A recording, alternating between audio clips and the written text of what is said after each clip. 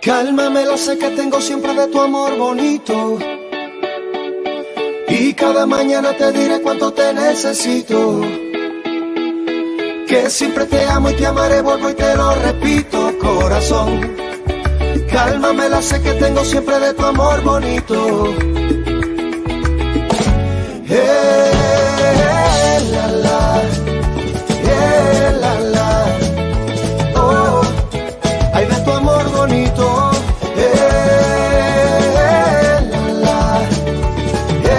La la, oh. No te remontes al pasado, que tu futuro tiene un bello porvenir. Si tú me quieres para siempre, yo estaré a tu lado, corazón.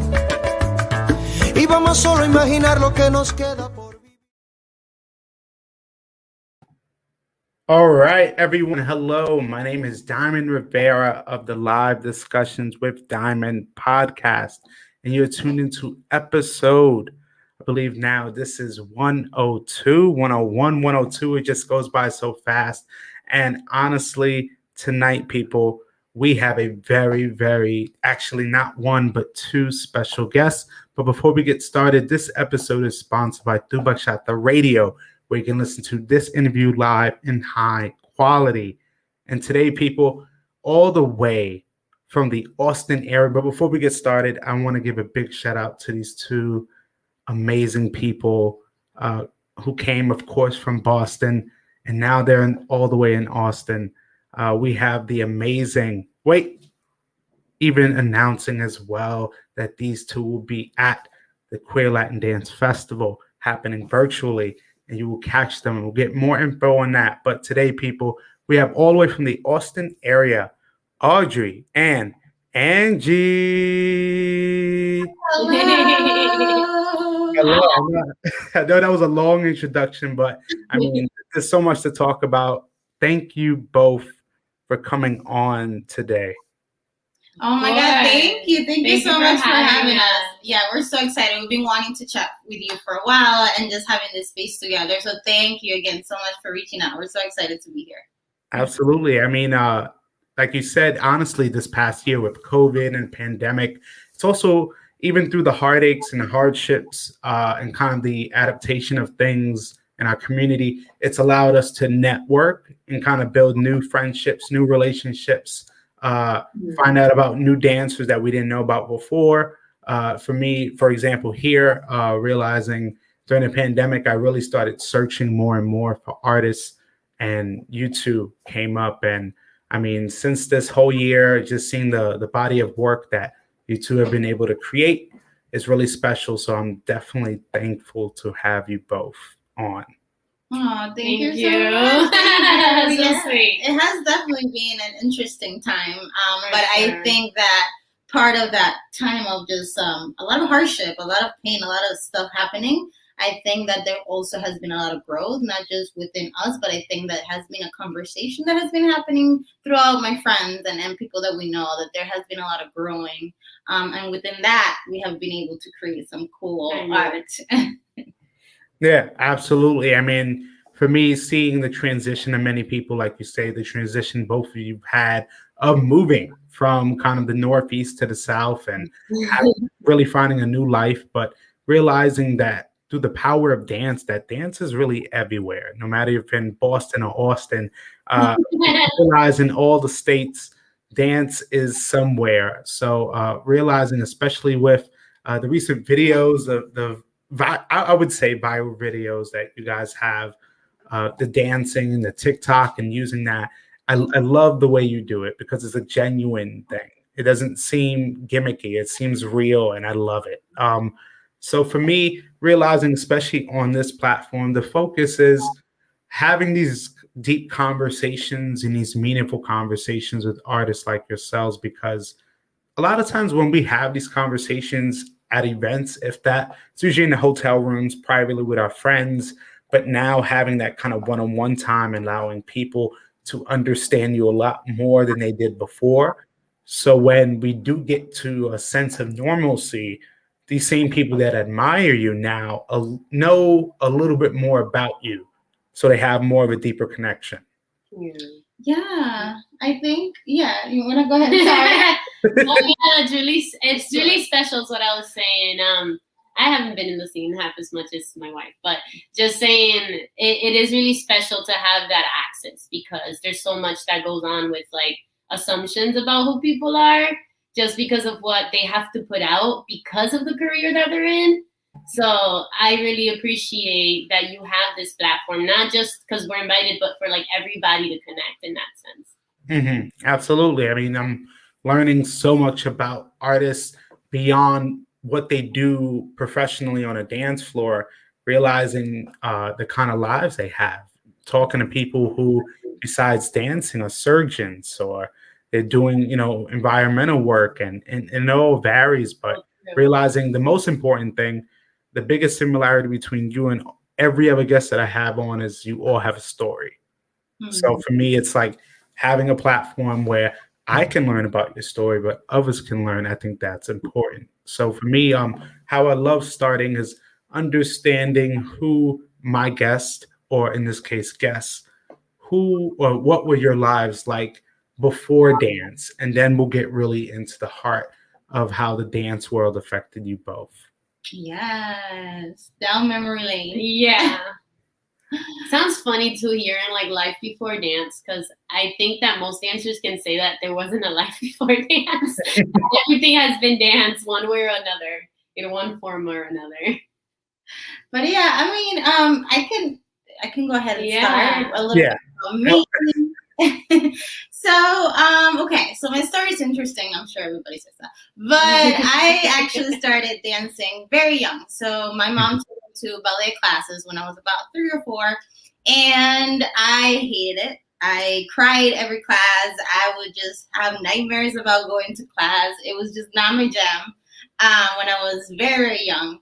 And so eventually my mom gave up, took me out of the classes, and not until I was around 12 or so that I started to kind of like get really interested into dancing, specifically with flamenco. So I fell in love with flamenco watching people perform through a video, and I was like, I want to do that.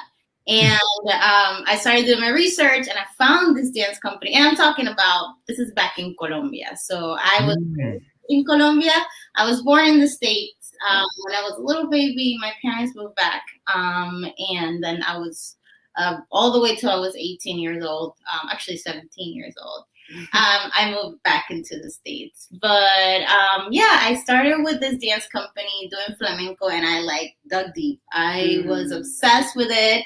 And within a year and a half or so, the director of the company invited me to be part of the adult company, which was a whole just beautiful journey. And I feel like that was when I finally started to really learn about self-love and self-confidence, and really trusting that my hard work will produce something that I was yearning to do, which was be a dancer, specifically back then in flamenco. But the fact that I was a teenager in a company with a bunch of adults, I felt super special, but I also felt really challenged.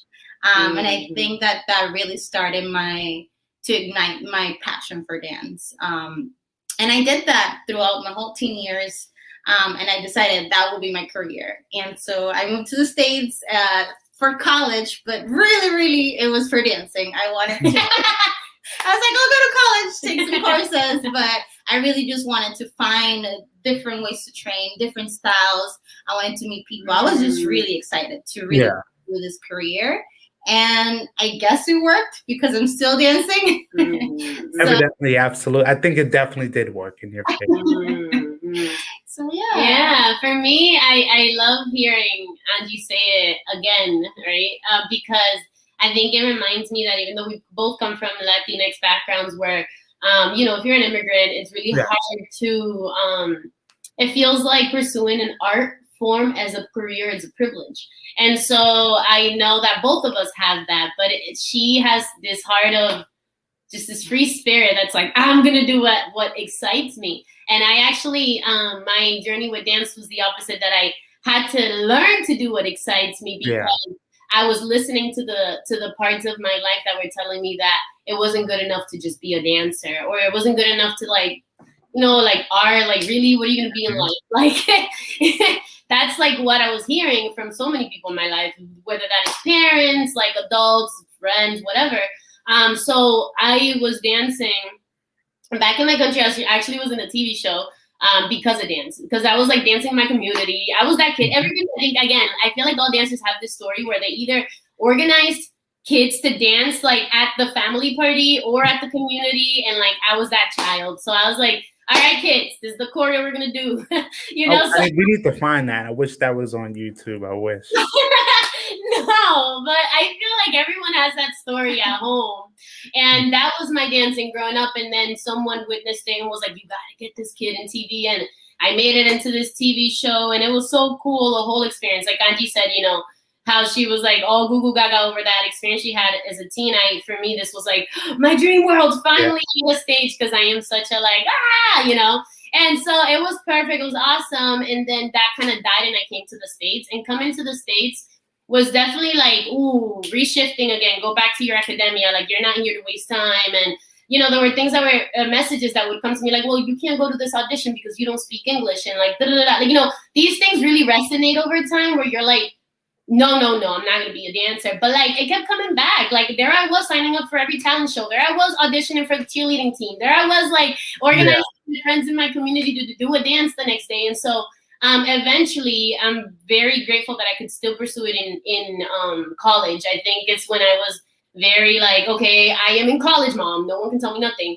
But no one knows all these dance teams that are here. And I'm like all up in the dance teams, taking modern dance for my electives, like you name it. And then Angie came into my life, and we actually met. We still met through movement. Even though it wasn't salsa per se, but it was capoeira, which is an Afro-Brazilian martial art. And we were there to kick each other, really. Basically to beat each other. And we were very competitive and didn't we're like, you know, that girl over there, whatever, you know. Even though we still wanted to be friends, and eventually I knew, you know, we connected through dance. That's like, oh, that girl's a dancer. That's cool. I love dance. And like, we would talk about it. We'd be the ones like livening up the party at the capoeira parties with salsa, even though my steps were more like home steps and her were more like professional. Yeah, she was still trying to, you know, and I'm like, I don't do this, but okay. She's structured, and you're more like, you know, I'm chilling. This is what we do at home, you know. Yeah.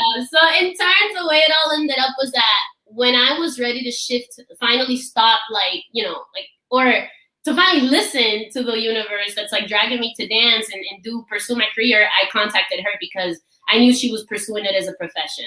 So that's kind of where we started connecting. To be very honest, where we really hit it off was work with youth. So Angie and I spent a great deal of our life, and we don't really talk about it a lot, working with young people in our city, teaching them dance and teaching them salsa, bachata, merengue, and organizing performances with them and all of that. And that's where we like, our souls were like, oh my God, we're love and whatever the heck. And from there on, you know, I'm taking classes at Mazacote with her. And it led to like, you know, dancing in the company together, and here we are. That's amazing. But it's something earlier that was said about how a lot of people in Latin families specifically, but I think just many families and many cultures, when it comes to arts, that's more of a hobby and something that's not going to sustain you, or it's actually told to you by your parental guardians that if this isn't going to make you money quickly, then what's the point? Oh yeah.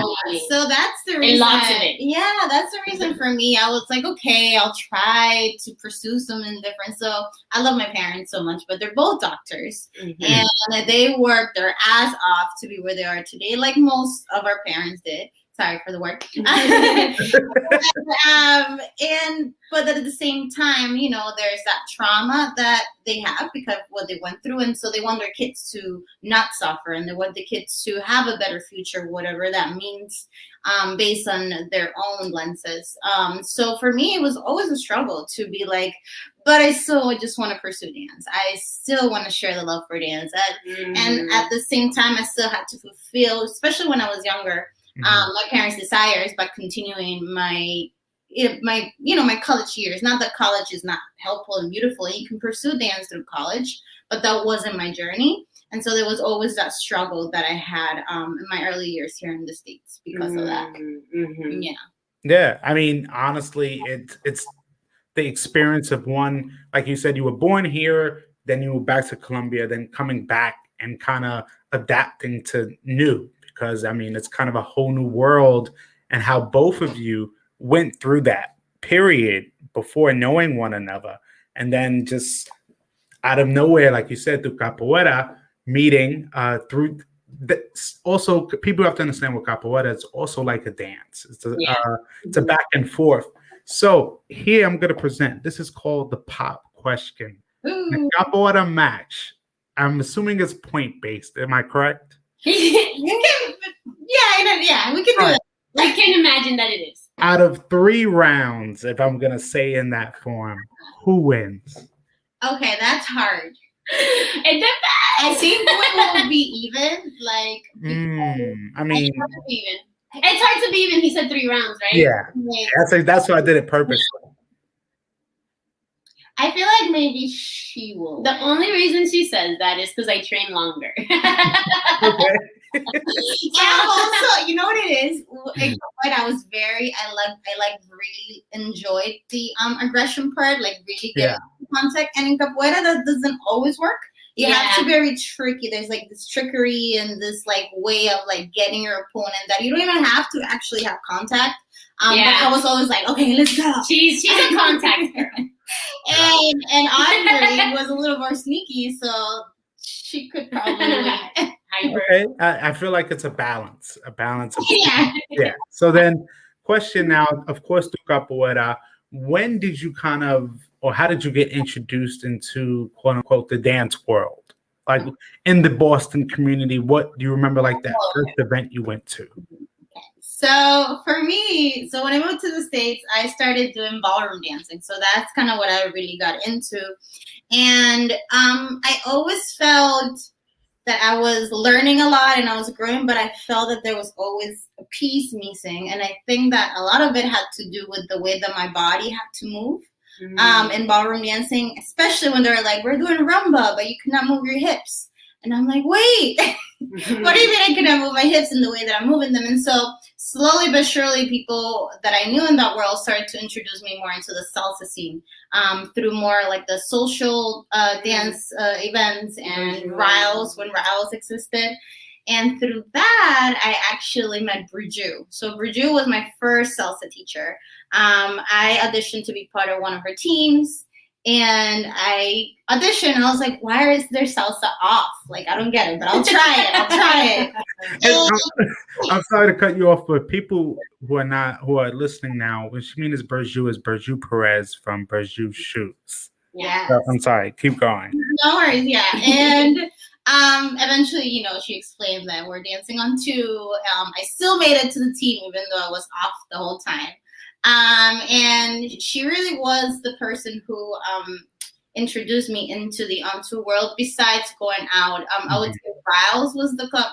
Anybody who's from Boston knows about Riles, who unfortunately closed not too long ago. But that was the spot for salsa dancing. And I found my ways to get into the clubs sometimes, even though I wasn't of age.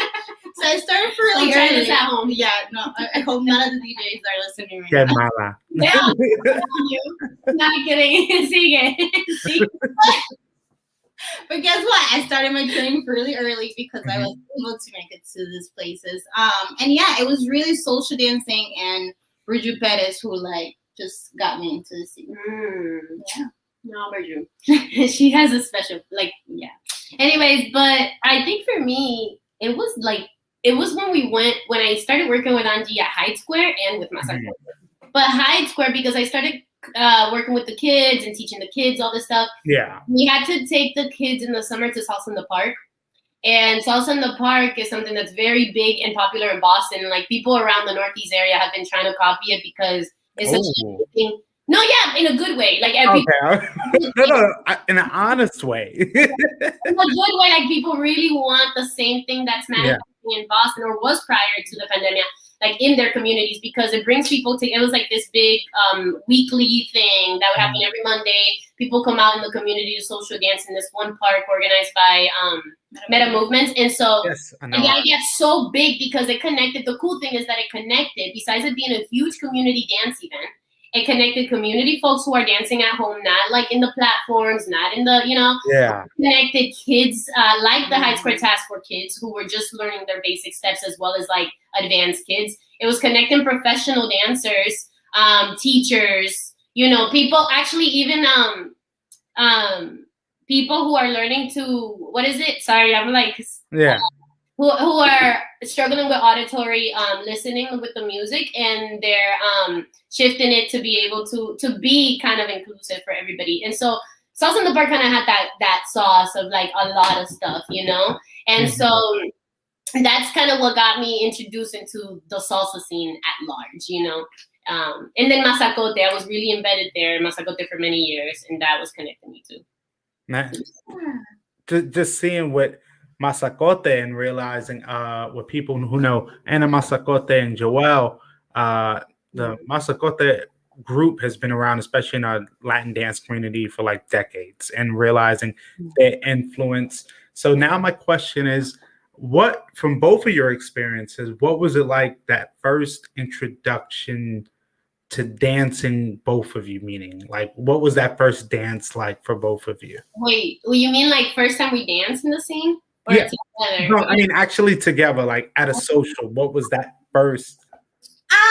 I think it was, that's hard to know. Okay, so let me be honest. Okay, let her be honest. We were friends, and our spark was like manifesting already under a friendship. Yes. Make sense? So I remember a lot of times, because she was kind of my teacher, so to speak, and I was like a student. I was always like, Angie, please dance with me. Like, Angie, please dance with me, because, I was like, I don't want to dance with these people. I'm so scared. And every time we dance, it's like, oh my God, like, love her.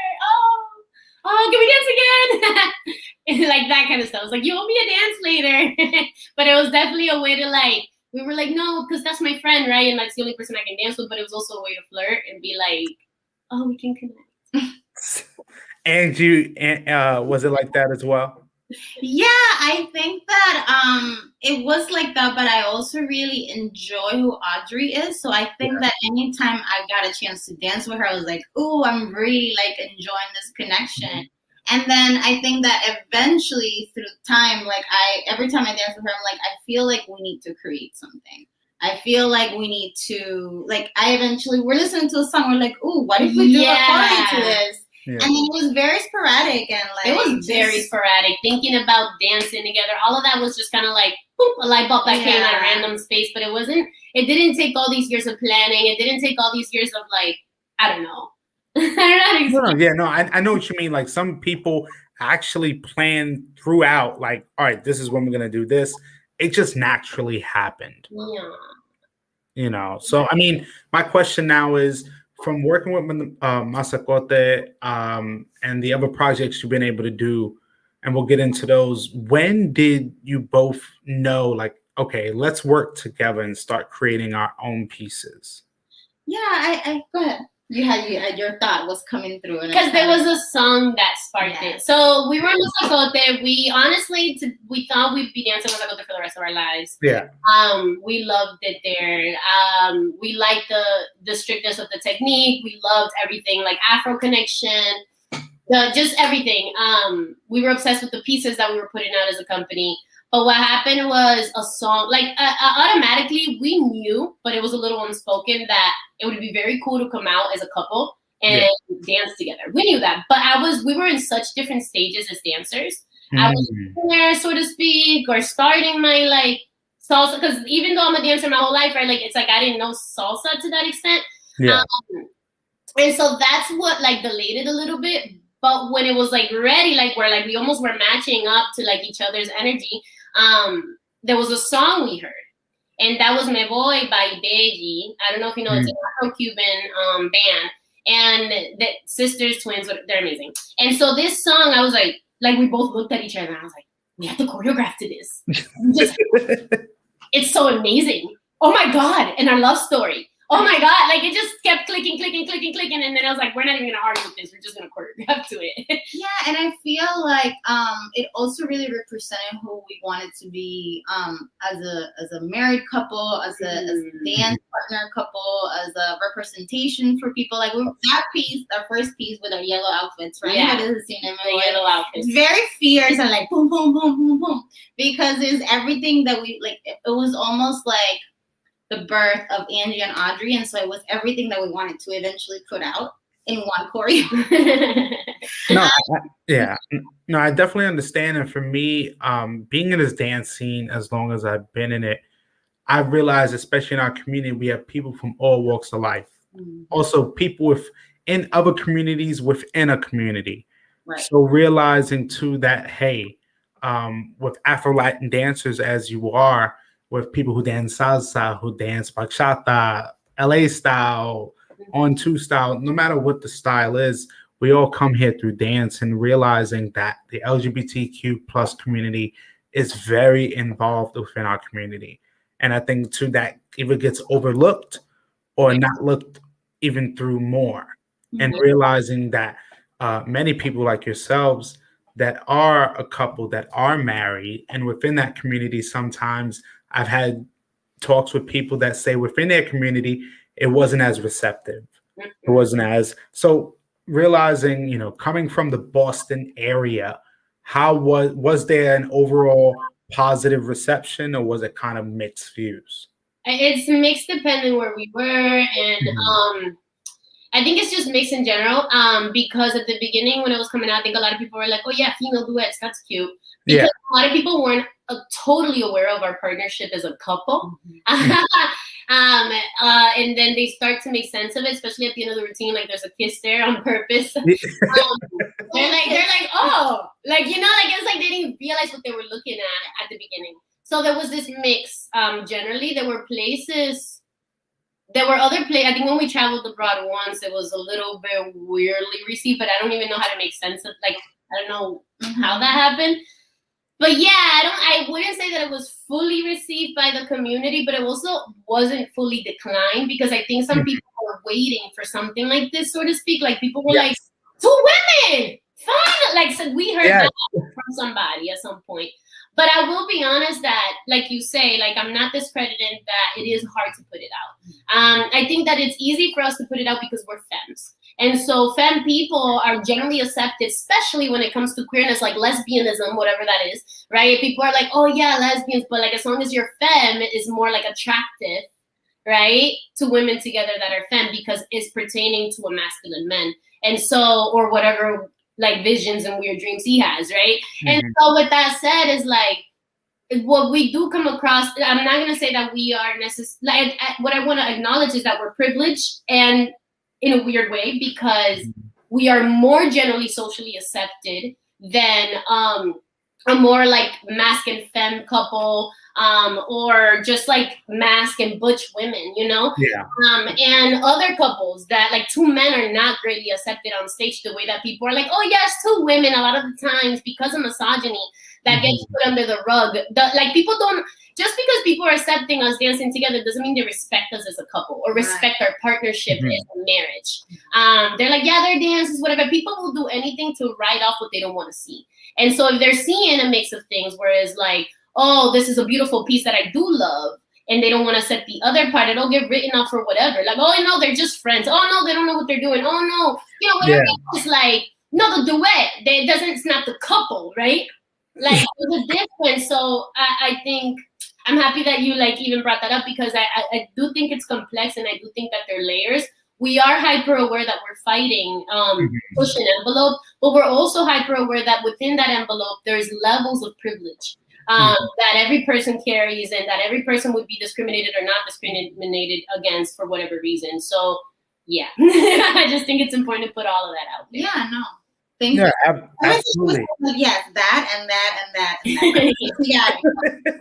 I mean, I completely agree, because we have to understand is that people want to say they accept the LGBTQ plus community within dance community until it's seen publicly on a stage.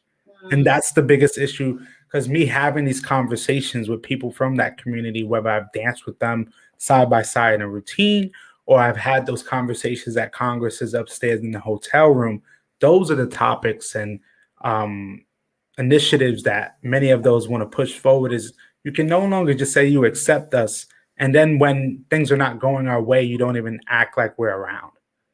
Yes.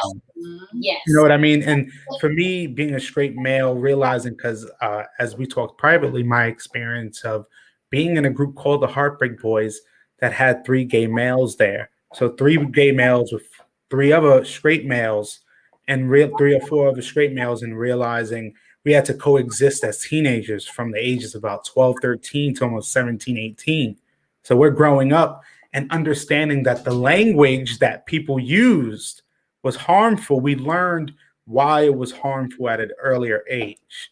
We learned about, just the lingo, how everything is. But again, with language adapts over generations, and people now, when they're seeing these groups, same gender couples, as now we have at events, at congresses, festivals, competitions now, the dance community has evolved, but I think it can evolve so much quicker, so much faster. It's kind of like a gradual thing where now, which I really want to get into, is your involvement now with the Queer Latin Dance Festival and how important that is, that initiative, and something that I feel like with Jahaira and Angelica realizing that what they're pushing is really positive and it's helping bring a new generation of dancers forward. I am. So just quickly I 100% agree with like the scene having to evolve a lot. I think that even the fact that, I love, and we've said the Queer Latin Festival, but the fact that there has to be specific events, it's also showing the exclusivity that is in the scene. For example, just going to a congress where, they're still referring us, this is what the woman does and this is what the man does. Or things like, really misogynistic terms. Oh my God. The way things are taught, which can feel very triggering for many people, not just LGBT community. So there's a lot of work to do for sure. And that's why we're super excited to be part of the Queer Latin Dance Fest, because the moment that we found out about it, I was like, we have to be in this community.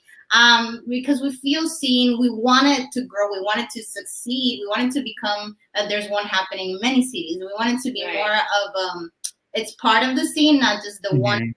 The one event, right, exactly. So, I love what Angie said, because I think that's the key, is that you have to realize when you think about how are we being inclusive with LGBTQ plus IA folks, right? Like if we're when you're looking at a style of art and dance that's very binary and very focused on ballroom, because a lot of the mixes of the binary is something that comes from ballroom, whatever stages of life. I'm not saying ballroom in the States that like water down the culture. No, I'm talking about ballroom in our countries too, right? That added to the fact that this is a partner dance that's danced a specific way. So that's that kind of engraved binary system in a style of dance that's just that, right? It's very difficult, I think, for people to detach that thing. And I think what teachers need to be doing, if they really care about inclusivity, is really watching their words, like Angie says. Even some of the best teachers I've come across who are woke and whatever that means are using terms that are very misogynistic. Like, grab the follower. I'm like, why are you grabbing me? Like things like that it's fine. We can overlook it, but over time, words resonate. Yes. And salsa and bachata and just binary dance classes, think about a queer person who's non-conforming, or a trans person, or a trans person who hasn't undergone their transformation yet, but are aware that they're trans, and going to a dance class and not fitting in, period, because that's just what it is. It's like, you're either standing here or you're standing there, because you either have something between your legs or you don't. And that is just so exclusive. Like, it's so, that's what Angie and I, which is what you're segueing to, we want to actually teach what we do in our dances. So when you see us perform, you see that the leader switches or the follower switch. Like at one point Angie's leading, another point I'm leading. Sometimes you don't even know who's leading. Like it's just more about kind of enjoying that dance together. And you see that in the scene happens with people, regardless of the couplings that you see in the socials, that people want to experiment with switching leading halfway through the dance. Yeah. And that isn't just exclusive to LGBT. That's everybody's trying to do this now. And so when that's what we want to teach, we want to grab it from the stage and bring it into the classroom and in the dance room and say, this is what we're gonna do. Like, yes, you can learn leading and you can learn leading. And you can learn following and you can learn following, because that's what the dance is about. The only reason there's two sides is to find a way to connect, right? To have the system through which we connect. But it's not defining of who we are as souls or defining of what we have to bring during this dance in this moment, No, it's true. And realizing that as well within our community, like you said, there's many artists that are teaching are still using the wrong language even after they're being informed about it. And the thing is that now taking those actions is what's needed. And I mean by actions is constantly informing people within our community is that the language you use can be harmful. It may have been accepted 10 years ago, but 10 years later, it's not. Thank you. Thank you for 10 years. Because there's some people thinking because they've been in the scene for 20 that they don't need to shift their language. And I'm like, Absolutely. Well, you're not going to stay relevant. Yeah, it's true. And the thing is that people that I speak to who've been in it 20 plus years don't understand is that especially you're dealing also with a new demographic, a new culture, a new generation, and people are more outspoken about how they feel. And for me, and it boggles my mind when I hear some people not understand that, especially you being a teacher. You have to learn to adapt and realize. I've had many conversations, for example, with people like Sierra Morales, Jahaira, and realizing the conversations that I'm having, I'm learning, realizing I'm seeing the mistakes. I've been witnessing these mistakes this whole time being a videographer and not understanding I should have curbed that for that person. But it's also me now understanding, okay, this is what's appropriate and what's not. And these artists can no longer say, oh, I'm here for the community, but you're not showing. Right. And I think that, I mean, the issue for me, at least, not really the mistakes. I mean, I still say things that are just like literally the body, I'm used to saying certain things and learning from that and moving on. I think that the people, unfortunately, who are not ready to learn or change the way that they speak or the ways that they teach, it has to do more with their fear of evolving, their fear of like actually being in a vulnerable position where you have to apologize for what you just said, or come on and correct yourself, move forward, and the more you do it, the more it's gonna stay. That's just how it is. I think. Yeah, I mean, I definitely. We both are in the same wavelength in a sense. So now kind of really wanting to segue in when the pandemic hit. And most of us pre-pandemic, we were just focused on the events we wanted to go to next or what project we had coming up or what friend's house we were going to. And realizing from last year in March, the pandemic hit many of our cities differently, and realizing how vulnerable our dance community was. But also realizing the creativity that it brought out for many artists such as yourselves. So, throughout the pandemic, and also like we talked as well, the way your mindsets work during the pandemic is different than other artists. But for me now understanding what was the creative process into the thought of creating these bodies of work that you've recently been putting out, where were those inspirations from?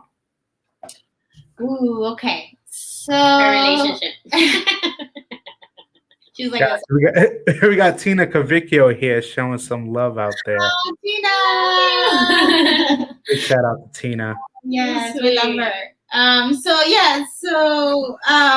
relationship. It's interesting. No, it's true. I'm laughing because it's true. So, and the pandemic was interesting because I and Audrey did too. We were going through our personal growth and our personal, like really seeing ourselves in the mirror and really seeing a lot of the things that we haven't had the chance to really heal from or grow from when it comes to our personal lives and our personal experiences. But because we're a married couple and we are in a house stuck for all this time through the pandemic and feeling all the worries and the stress of the pandemic, it really kind of like introduces into wanting to really heal together as a couple. And that is in many things. We did it through art. We wanted to tell the different stages in our relationship. Some of them were beautiful and flowers and amazing things, and some of them are really freaking hard, and they still we're still working through a lot of things, not just as a couple, but who we are as individuals and the things that we're healing from. And I think that the dances that we put out specifically during the pandemic are a big reflection of kind of the wave that we've been going through. Yeah. And each one, like I think I said this to you, Damon, that when you look at our pieces that we put out, each one is almost like a stage of our relationship. And it's crazy. I never thought that Angie and I would say this out loud to people at all. Never. I but appreciate it. now, like, let's just say it. It is what it is. But yeah, like when you look at Me Voy being more like connected, that spark that brought us together, and then where Manique was so much more soft in love, because that's all the crap. Like there's a lot in our relationship with softness and loveness and And then there's also Gardenias, right? Which was more dark. And that one is more about all of that, like really coming into your power, but through suffering, through like healing, through releasing pain. So Gardenias is the one for anybody. I mean, you've seen it. The one that we have live with the live music, Yes. And the dark outfits. So that one, we really were focusing on opposite energies and how they work together and sometimes against each other. Exactly. And specifically with two orishas that we had in mind throughout the choreo, which is Chango, Oya, and also Oshun was present, but Chango and Oya, which can be like a yin-yang feel. Ellie. Super Oshun, So orishas, flamenco. The last one had a little flamenco. I was like starting to obsess over my wife's flamenco, and I was like, we gotta do this. Again, happy wife, happy life. I think we can. So realizing too the influences of where these visuals came from, where these performances came from, I think was really special too, because I think it was needed. I felt it was needed because we see so many people or groups or couples or duos out visuals all the time, but a meaningful piece, especially because you two are married in a relationship, also a dance relationship and partnership, but making it work and making it inviting. Because I think when people create bodies of work, they need to understand the responsibility they have, especially to your audience, because what you two did was needed, because we needed to see that representation more. I mean, because there are people from the LGBTQ plus community that social dance or have these questions of why is there not more representation of us visually, only through the social setting or at a competition here and there, realizing there are a lot more same-sex gender couples that are performing, for example, in World of Dance. We've seen, of course, through mainstream media, but also within our community, we needed to see more representation. And especially with this pandemic, with many people kind of, in a sense, stuck at home, it made people like me gravitate to artists like yourselves, because you were giving us your vulnerability and honesty and giving us a piece of yourselves for 2 or 3 minutes in a video, and people gravitated because they believed in it. That's so sweet. That's beautiful. I was like, ooh, give me chills. And that's what I'm saying. For me, having this platform, being able to have you both on to say, in a sense, celebrating that success, because whatever message you wanted to put across, I got it. And I think that's what it's meant for the people. When you watch it, you should be able to understand there's a story involved. Yeah. And I'm glad to see that now, as of recent, I think as of 2 months ago, you now have both relocated to Austin, Texas, hopping all the way from the cold winters in Boston to the sunshine in Austin. And one day of winter. Yes. And trust me, when we get to the randoms after this, I'm going to be asking some questions about Boston. I need to hear about those. Okay. So that's so funny. We'll definitely get into it. So now, before we get into the randoms, my question is, with now 2021 hitting, or now we're in 2021, about to hit April soon. It's crazy. It just started. And your move to Austin, what is now the focus for both of you in terms of your dance careers? Like, where do you see yourself going in? What direction? So that's interesting. We're currently literally like every day brainstorming and cooking what our future is gonna look like here and what do we want to do, especially post-pandemic, because right, which but we really want to work with people. Like I definitely want to teach. I definitely want to be able to find a community here that we can create, like Angie and Audrey. We don't necessarily want to do a company or like have a studio, but we want to find ways and spaces where we can share the way that we express this art and the way that we hope that other people get inspired to do that. And we also want to continue to do projects that involve people here in Austin, obviously safely. And actually working on a project with someone from Boston. Okay. Surprise. I'm not going to say it yet, but it's going to be coming out soon. Yeah, later in the spring. And as well as a project with a few dancers here in Austin. It's also a surprise, so I'm gonna keep it there. Oh, it is. I know it was. Okay.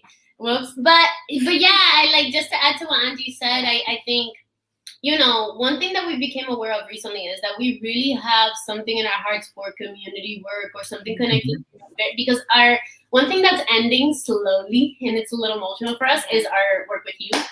Yeah. And I just got emotional, but it's okay. All I wanted to say was that we want to make sure that here in Austin, we find a way to connect to that, right? So the work that we do might not necessarily, we thought we were going to come in here and do like all these performance teams and whatnot, but it's actually kind of alchemizing into becoming now, because we do have to wait for things to be safe. But it's alchemizing basically into just work with community. Teaching for the community, like going to a place and like outdoors that's already kind of Salsa in the Park, like what they have in Boston, but more sporadic and more us. And that's kind of like where we're going to start dipping our toes in Austin when it comes to dance. So we're not really only focusing on the dance scene here. We're really focusing on the community at large. So people who maybe never took a dance class before. And then along with that, we're doing our online classes. So so that's worldwide. I mean, it's just more like people, if you're sleeping in your side of the world, we record them and send them afterwards. So it's not necessarily exclusive to people who have the sun on the same side of the globe. Absolutely. It's really good as well. And in conclusion of that, to see the longevity and the consistency from the beginning, even through the adversity and through now.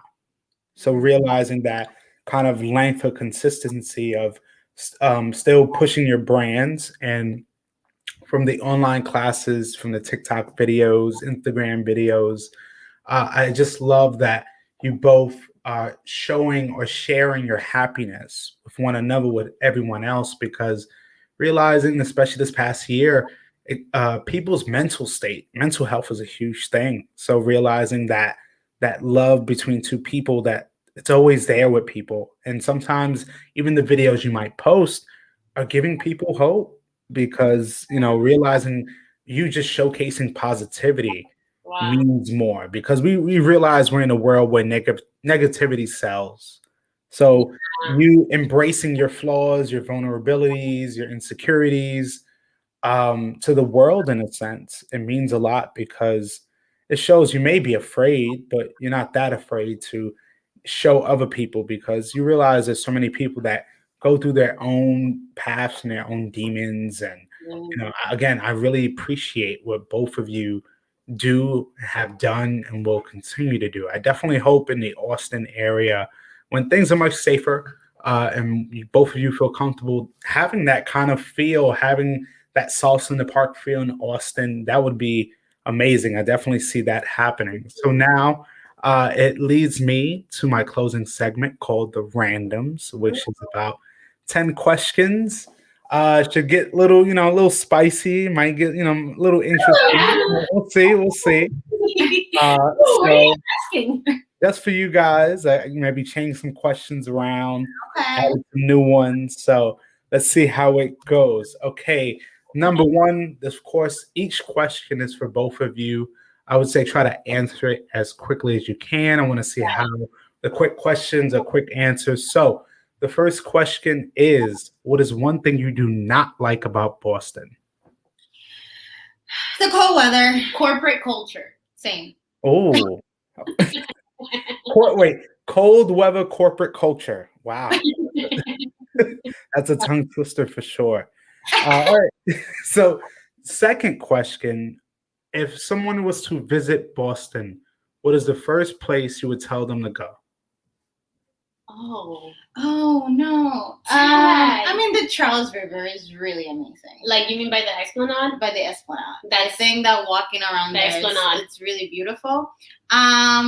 And also Turtle Pond, which is really random. It's so in random. Hyde Park. But that's where we did our video of, I don't know if you saw it, we're doing Afro-Cuban. It's like on a pier. It's almost. Just a beautiful, it's really beautiful. There's like, I wanted to say about the Esplanade, inner city, you don't usually go there if you're inner city. I grew up inner city Boston, and I never knew about it until my college years. So that's why that should be the place to go.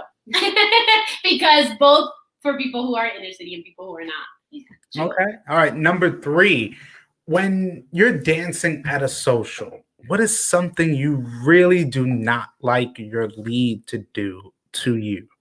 To force me into movements, not leading me. Like, actually physically force me, like pulling or like, the ones that like, it like physically hurts, and I feel like there's no respect happening, so I hate that. To not get offended if I decline a dance. Oh, it's a good one.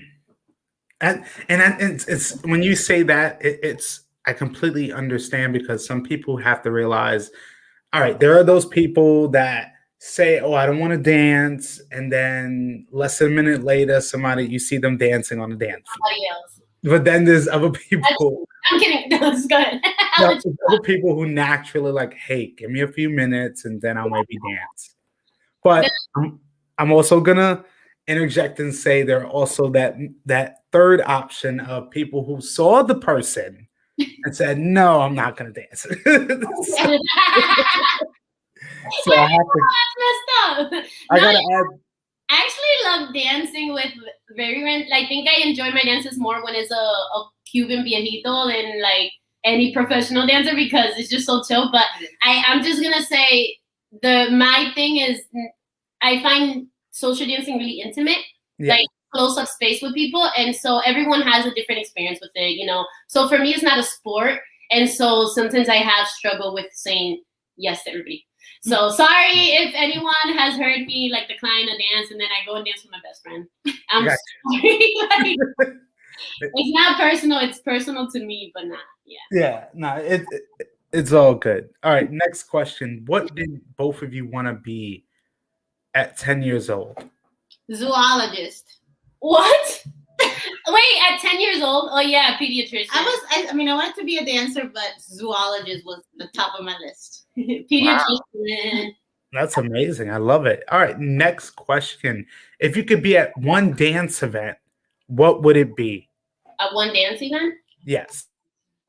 Queer Line Dance Fest? What? What do you mean? One dance? One, yeah, like if you choose one. I would say Queer Line. Queer Line Dance Fest for me. God, and why? Well, because I would feel like I could just be 100% me. My world. And I'll be received and I'll be loved. And then I also can do that for others. Yeah, in a way that's genuine. Yeah. Okay. All right. Next question. If you could see one performance right now from an artist, who would that be? Perjun. Mm. I love how she dances. I feel like she has a very specific style that is just different from other people's, a little more funky, which is kind of like how I feel. And I haven't seen it in such a long time, at least not like live or anything. So it'd really be really cool. She thinks that she's probably gonna think I'm pressuring her by saying that. I think for me it would be more of a dance company, if that's okay. But yeah. Raíces Profundas from Cuba. Oh, stop! She like Cuba, yeah. She said, "I let you talk, then I let me."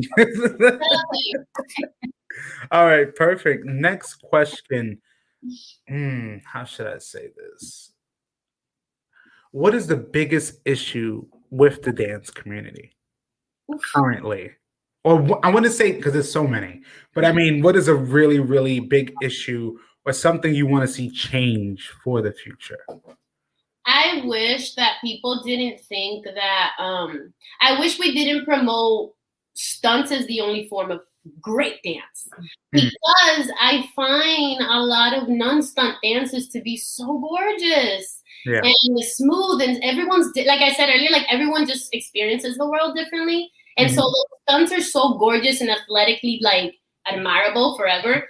I also wish that people, like you said, you know, when people see our dance, they feel more connected. Like I wish people could look at dances and feel like they can do it, you know, and look at dances like I want to express through that medium. Like, let me go and learn it. But if you're always, I feel like we're always making people feel like if they're not the top of the line in terms of athleticism, age, right? And like whatever, that maybe you're not going to be a great dancer. And I think that that's a very false belief. Yeah, I think for me, it's, I think that I would love to see artists to really go back to a place of creating because they want to express emotions, because they want to share, because they want to be themselves, but not because they have to catch up to something. I feel like, along with Audrey was saying, like, even right now, I feel like a lot of artists feel like they have to catch up with Afro-Cuban because of what everything went through. And within that, one, they're not enjoying and really absorbing what it means when you talk about Afro-Cuban culture and dances and music. But two, you are losing the purpose of art. The purpose of it.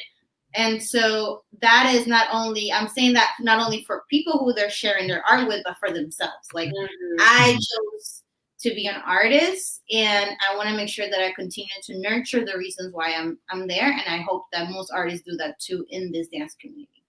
Okay, I love it. All right, next question: what would be your superpower if you could have one? Heal people. Oh my god, that would be sorry. So sorry. Oh my god, superpower. Oh, I think like. Oh, yeah, I don't know. I think telepathy. Let's say telepathy. I think that's actually something that sometimes I sit next to somebody and I'm like, whoa, I can feel what you're feeling. Sorry, she'll be right back, guys. No worries at all. I mean, I think that's interesting. I mean, what Audrey said earlier was, or with basically how should I say this? When I asked that question, and the answers I get, especially hearing healer, that's really special because I think especially during this time, it shows, especially with the word healer, of what people want to do, because you've seen people kind of at their lowest. You've seen people at their highest. And Angie, you talking about the healing aspect, like I was saying, Audrey, that's one answer here that it really touches me because it shows where the direction, but then also you talking then about telepathy. That's a very interesting answer in itself too, because in a sense, I go into that because I wanted to ask this question, talking about telepathy. Do you also want that responsibility of struggle my whole life this way? I feel like we do have that power. Everybody does that. I think that when you're like, ooh, I know what they're thinking, and you feel someone's energy, and you're really understanding what their emotions are and where their thoughts are going, I think that we actually have that. And healing too, I think that when I say that is, I really believe that a lot of the issues or struggles and problems in this world is because our souls have gone through a lot of hardships, of society norms, and so many things. And so we're just hurt. We're hurting, and we haven't found spaces or people or situations where we can actually talk about it, or feel process it. Just them, feel it. Like sometimes we don't have space to feel it. And so, and that's all right. I love those answers. So next, my last 3 questions. My 8th question goes like this: if you could have one person you could social dance with, disclaimer, cannot be either one of you dancing with one another. It could be one other dancer you could dance with right now. Who would that be? Are you gonna steal my answer? No, go. She puts you on the spot. Yeah, I know. Good. It's hard because I wish I knew more people. I'll be honest. Mhm. I know very little artists out there, like at least 1-on-1. Oh man, you know what? I'm gonna say Maury. I was gonna say Maury. She stole my answer. I just was like, I don't want to go first because last time she had a better answer than me. Oh my God. I'm kidding, but I love Maury. I love Maury. Because Maury has that, like, she will switch leading and following. She doesn't get tired. Like, if you get somebody to dance with you, Maury she's just like, let's keep dancing. I don't care. She brings light and love. Yeah, it's all like, oh, greatness. It's good positive energy. I think. Very positive, but a lot of it. So I would say for the both of you, would say Maury. Yes. All right. She's gonna love this whole segment. Absolutely. All right. Next question. What is a special talent both of you have that many people wouldn't know? Special time. Talent. No, special talent. Oh, talent. That's a good thing to ask. Hold on. Mine is actually connected. Well, you think, sorry. It's connected to what I said earlier, the telepathy.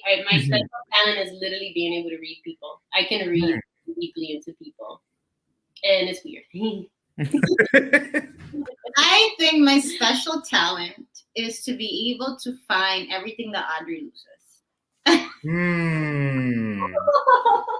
Confessions. This is but it is an actual talent because I feel like it disappeared and then I go find it and I find it. It's like I can never find my things, and she knows to have them ready. When we're leaving the house, she's like, everything's shaking. All right.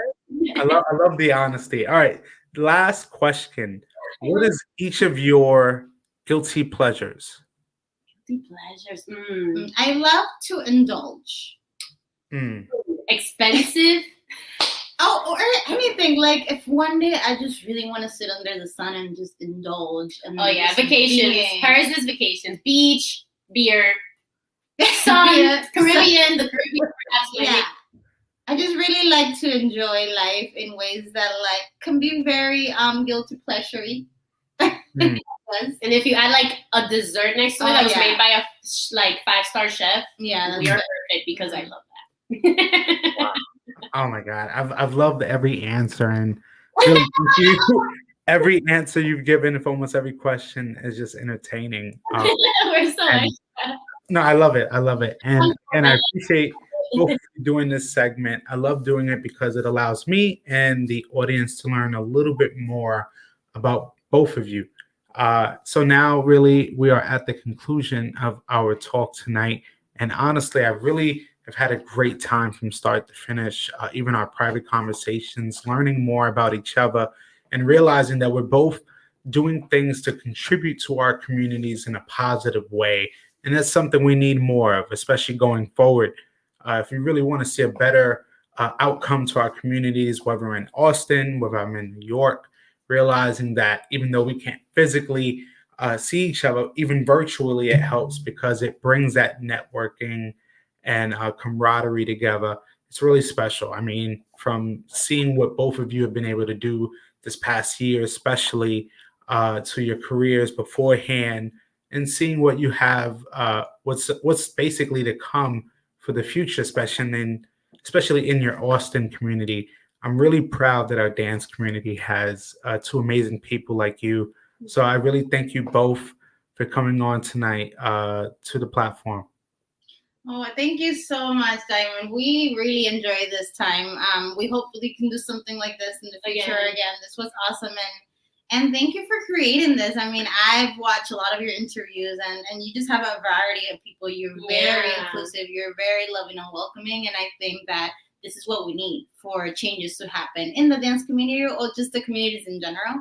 I think that these conversations need to happen. So thank you so much for creating this platform. Yes. Absolutely. I mean, because it's people like yourselves that are pushing the culture forward. And when we do come back to some type of normalcy, you are the artist that people will remember. Because we've seen, again, through this past year, many artists that maybe we've seen on stages are no longer as relevant. Kind of phasing out of the dance world and coming back to their real world life. And realizing that having artists like yourselves that are pushing the envelopes, pushing those boundaries, and creating new normals for yourselves and others is amazing, because I think and I know that when we come back to our community, more people are going to be aware of the language they should use that's appropriate, understand that times are changing, and that we have to adapt along with it. Again, I've been blessed and thankful that I can have you both on. And especially, I would love to have you on for the future. As we've talked, I'd love to have a nice panel with you two and about a few of our artists. And we really get into the nitty gritty of things and talk about some even more deeper issues and what we want to see for our communities going forward. So I definitely appreciate you both coming on tonight. I know you're enjoying the amazing Austin weather right now. So again, I thank you so much for your time and your effort. Of course, you're welcome. Thank you, Diamond, and thank you for everyone who watched and everything. Thank you so much for all the love and support. Absolutely. Thank you, everyone, for tuning in. Thank you both, Audrey and Angie. Angie and Audrey out now from Boston to Austin. And definitely, everyone, after this interview, I will have a link to where you can find more information on these two amazing people. And please be on the lookout. You will see them as well next, coming up in a few months at the Queer Latin Dance Festival virtually. And everyone, thank you again for taking your time to listen to this amazing talk. Everyone be safe and see you next